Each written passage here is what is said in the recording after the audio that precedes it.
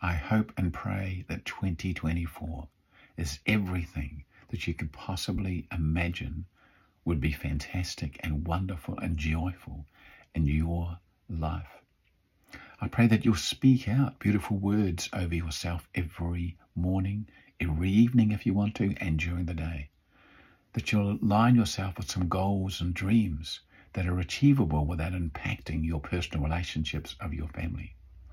I pray that at the end of the year, you'll look at your written goals and dreams, reaffirm yourself and go, wow, I may not have got it all, but what an achievement. 2025, here I come. You can do that. You're listening or watching to an episode of Speed, short, powerful episodes of enthusiasm and determination. Have a great day. Bye-bye.